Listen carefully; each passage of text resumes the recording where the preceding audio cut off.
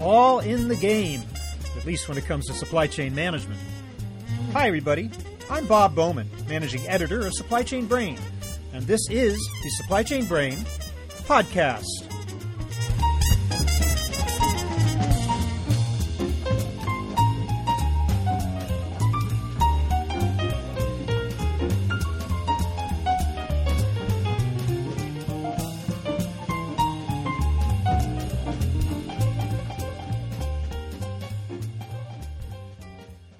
Games and simulations have been a big part of corporate planning for a long time.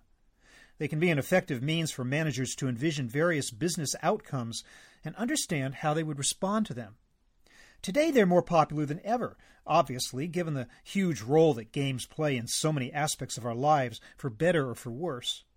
So we shouldn't be surprised to learn that there's a new game that's intended to help today's executives understand the complex factors that affect the balance between supply and demand. It's called SCI Impact, and it was developed by Sterling Simulation in cooperation with Laura Ciceri of Supply Chain Insights. My guest today is Paul Rohrbaugh, president of Sterling Simulation, who will explain how the game is played and the value that it might have in improving business processes. We'll find out how a game can mirror the real world or differ from it, and what it can teach us about dealing with uncertainties in global supply chains. So let the game begin. Here is my conversation with Paul Rohrbaugh.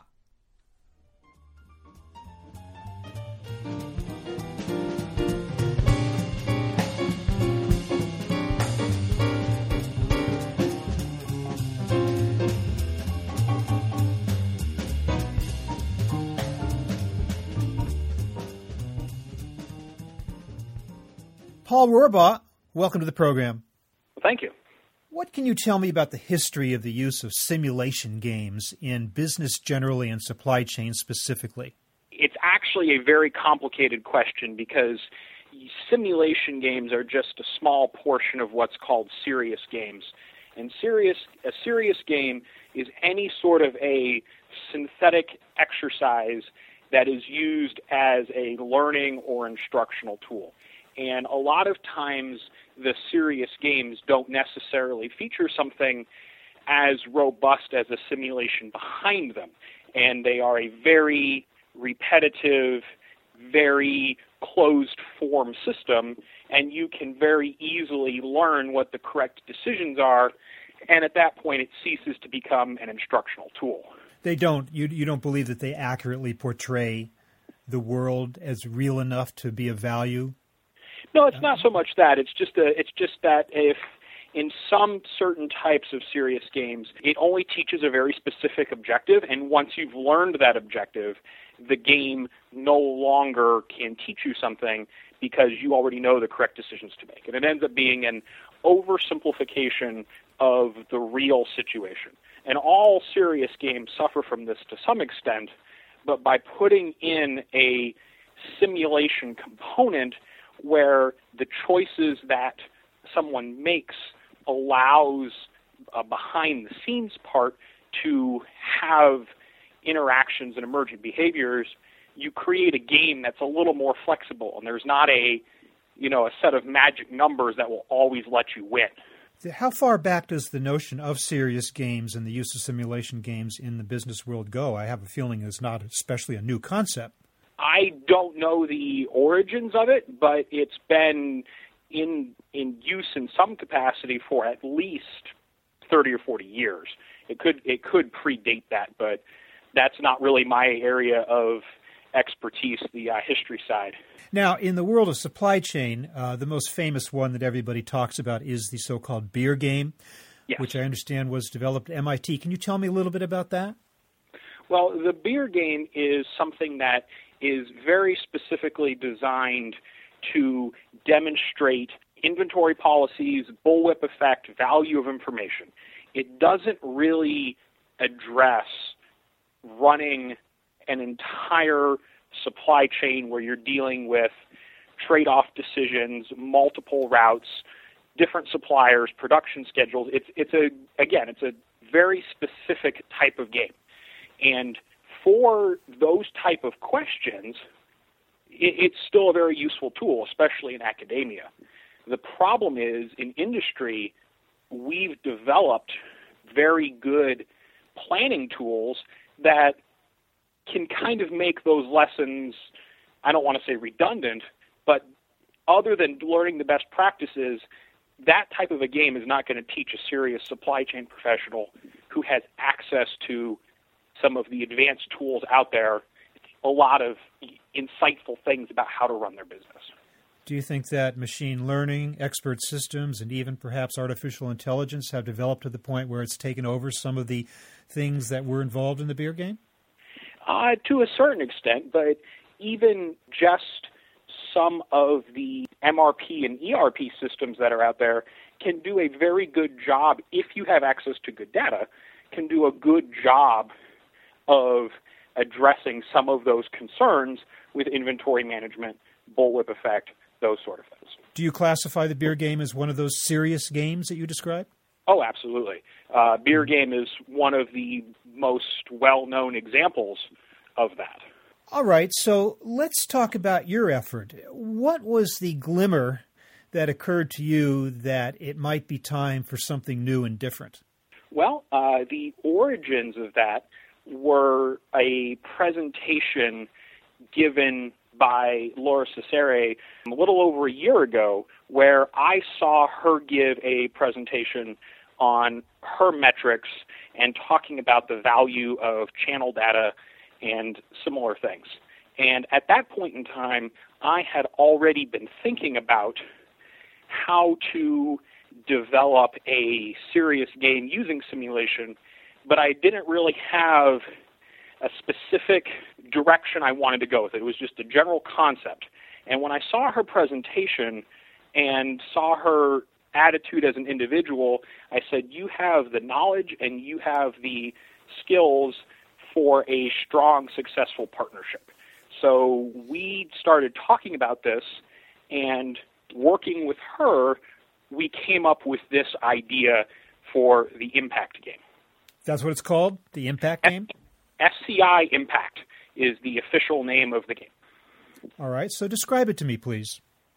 So this is a game that, while it does allow you to explore some of these same inventory management type of decisions like you would get in a beer game, it really goes to a much broader scope and allows you to address strategic business concerns. So what it does is it has a simulation running in the background of an entire supply chain. So you have consumers who are buying goods. They interact with stores. The stores place orders to distribution centers. They place orders to warehouses. They place orders to a factory. And the factory places raw material orders to their suppliers. So all of these components are running and interacting with each other, and you'll have the type of real-world situations occur. You'll have delays in transportation. You'll have shortages in supply. And all of these situations run and drive the fidelity that allows the strategic decisions you make on the system to have impact. Is it a generic supply chain, or is there a particular product that you're defining? The way the model is written, all of the parameters are stored in databases and can be adjusted. So while it is generic in design, we have the capability to load in parameters and operational requirements and restrictions for specific industries. So you've built the supply chain basically as part of an application or a computer program that, as you say, is kind of running in the background, right? Yes. Now, how many people are playing, and what is the role of the human being? How do they go about actually playing this game? So the way that this works is there are going to be two teams. Back to the difference between this and some of the other games, one of the big ones is that this is team-based.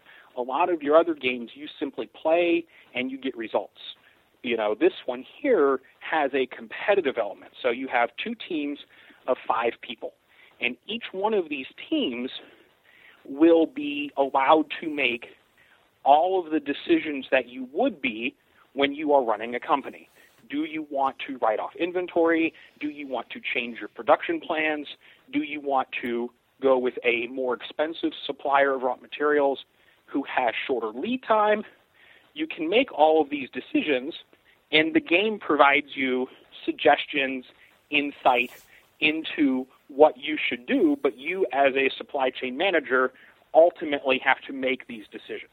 So you are the catalyst. The human person playing is the catalyst for what's going on. In other words, the game itself or the supply chain running in the background isn't throwing you curves and asking you to respond. You are kind of triggering the whole thing. Absolutely. And that right there is actually one of the key differences between this games and many other ones, is a lot of games hand you a supply chain that is in a state of disrepair. It has some sort of problem with it, whereas this, you are handed a company that is running properly. It has no serious problems, and all you have to do is keep it running properly. And while it sounds simple, when you start looking at some of the reports that come out and forecast uncertainty, and you start making decisions on suppliers, you can end up making decisions that are very detrimental to your supply chain. So the decisions you're being asked to make, it's inventory policy, it's forecasting, it's demand planning, it's ordering upstream, it's selling downstream. What exactly are the aspects of this that are part of the game? Right now, the biggest levers that we have to pull as a player of the game are your inventory policy and your raw materials ordering. The way the model is written, it does have the capability of addressing any of those factors because they are considered as part of the simulation, but a lot of them we just read from default values and don't let the user change for simplicity. We don't want to overwhelm them with decisions to make. So a perfect example would be right now the way the model is set up, it is considering a consumer packaged good product that contains resin, contains dye, contains corrugate, contains some of these other raw materials. And you can choose to have a supplier that is more expensive but has less lead time, or a lower cost supplier that can take you longer to get. And you can make the decision as a manager, how do you want to split your raw materials versus your production plan? And if there is a disruption in the supply chain, that'll have varying consequences in how everything operates. Can you determine the number of suppliers of a given raw material? Yes. The system is arbitrarily limited right now. We typically only have 3 or 4 different alternatives. Again, to make this somewhat simple, this is supposed to be a educational experience, but you have your different suppliers with your different lead times. You can even put in different ingredient quality if you want to, that sort of a thing. So then you have this, and then you layer on top of that a production plan as well as a sales forecast.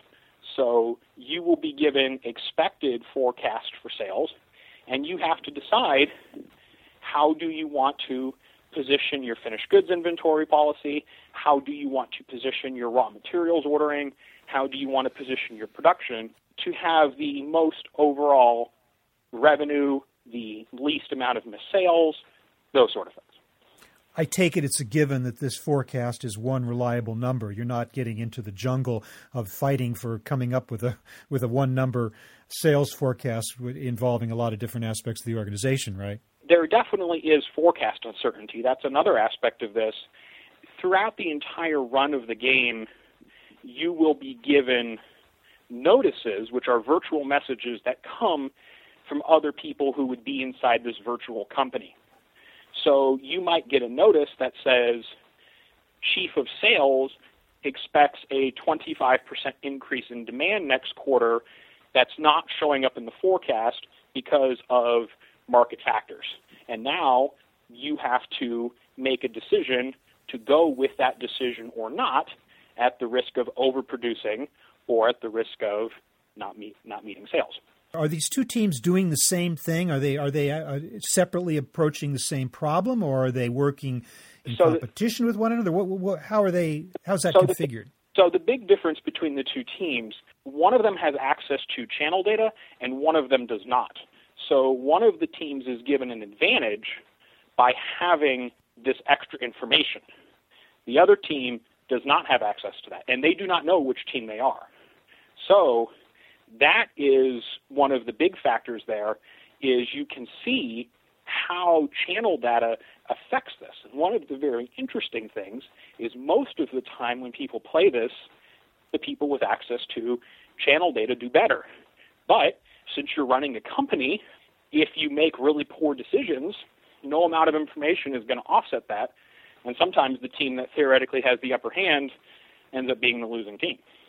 And what is the channel data? Is it point of sale information or something else? When you have that channel data, you don't get to the point of sale level, you simply get to the retail supplier level. So rather than seeing your demand by DC, you would see it all the way out to your individual retailer companies, but it's not broken down to point of sale at this point. Okay, so it's a competition, but one group has information the other one doesn't, so that doesn't sound very fair in terms of determining who wins, right? Well, again, the thought process here, when we discussed this with Laura and her vision, it's not necessarily about one team winning and the other team losing, one doing a better job versus the other. There is an element of trying to show how this information can impact your decision-making process. And that is one of the many objectives of the game. Right now at this part, it is still very much early in the developmental phases. The game has been an idea for right around a year at this point and has only been a playable product for about 6 months. So it's still very early in the refining phases. And adjusting the impact of these different components, tailoring it to different markets and different needs is something that we're actively working on and looking for feedback from people who we can get to play the game and use the game. In its current form, how does one determine whether one has succeeded or failed? Are you given a notice at the end that says you have stockouts or you have too much inventory and you've got to now be engaged in markdowns, or what kind of feedback are you given at the end? The game is currently played in 10 rounds that represent one business quarter for each round. And at the end of each round, as well as at the end of the game, you see a variety of performance metrics on your company. Currently, we are using market capitalization as the metric to determine who wins. So you play the game, and when all of these things are considered, raw materials purchases, stockouts, expedited shipping costs, how do they affect all of the parameters of your business, leading into your one number of market capitalization?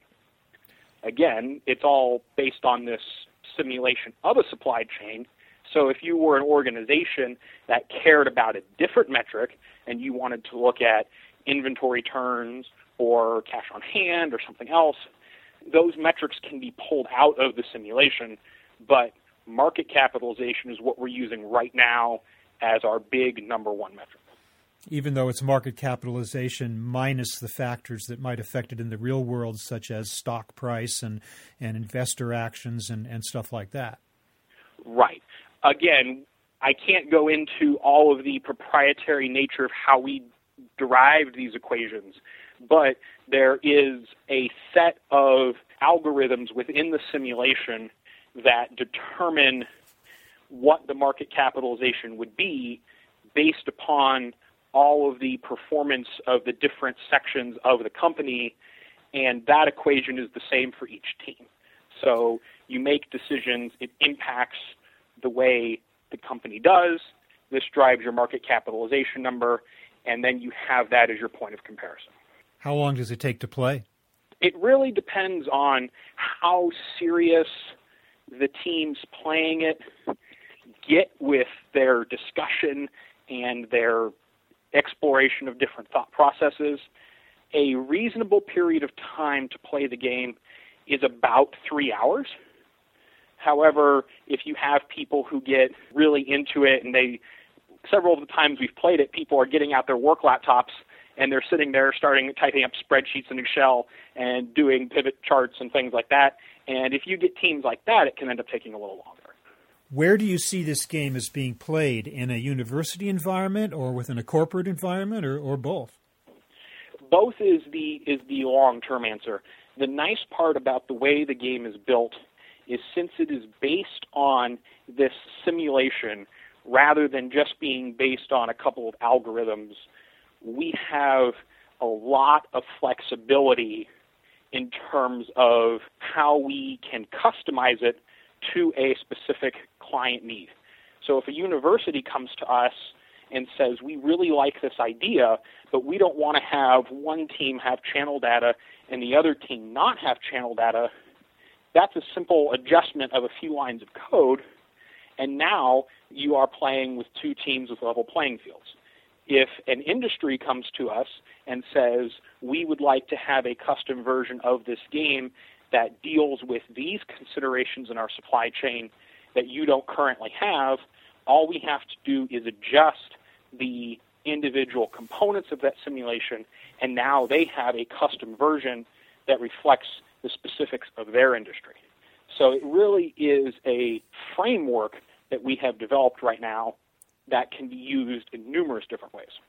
What have you learned from the game in its first 6 months? Have you found it necessary to change it based on the experience of actually playing it? Well, most of my learnings have been from a software development side. My company, Sterling Simulation, normally deals with simulation consulting. So we go into a business and build a simulation that solves a specific business problem. When I partnered with Laura, we were dealing with something that was a lot bigger in scope, open-ended, and that really had a lot of different design parameters to it. And that right there has been the biggest learning experience challenge for us. The game part has been, I don't want to say it's been easy, but the bulk of the work was in building an accurate simulation for the game to sit upon. And then once that existed, all the game really is varying the levers you want to pull for the parameters you care about. How might it evolve in future? Do you have any ideas about what this game might look like as it becomes more used and you learn more about it and you kind of encounter its usefulness in the real world?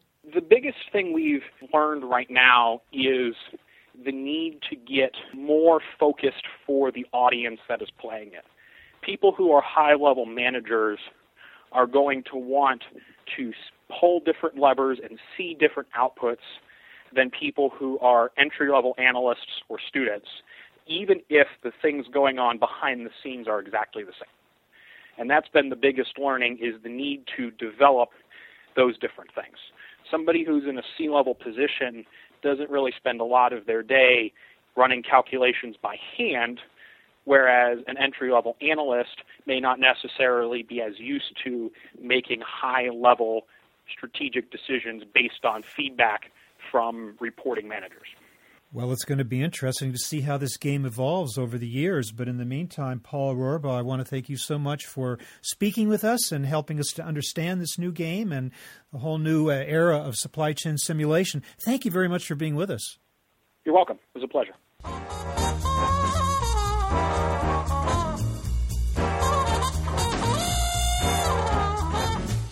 That was my conversation with Paul Rohrbaugh of Sterling Simulation, talking about a new game that can help supply chain leaders cope with the real world.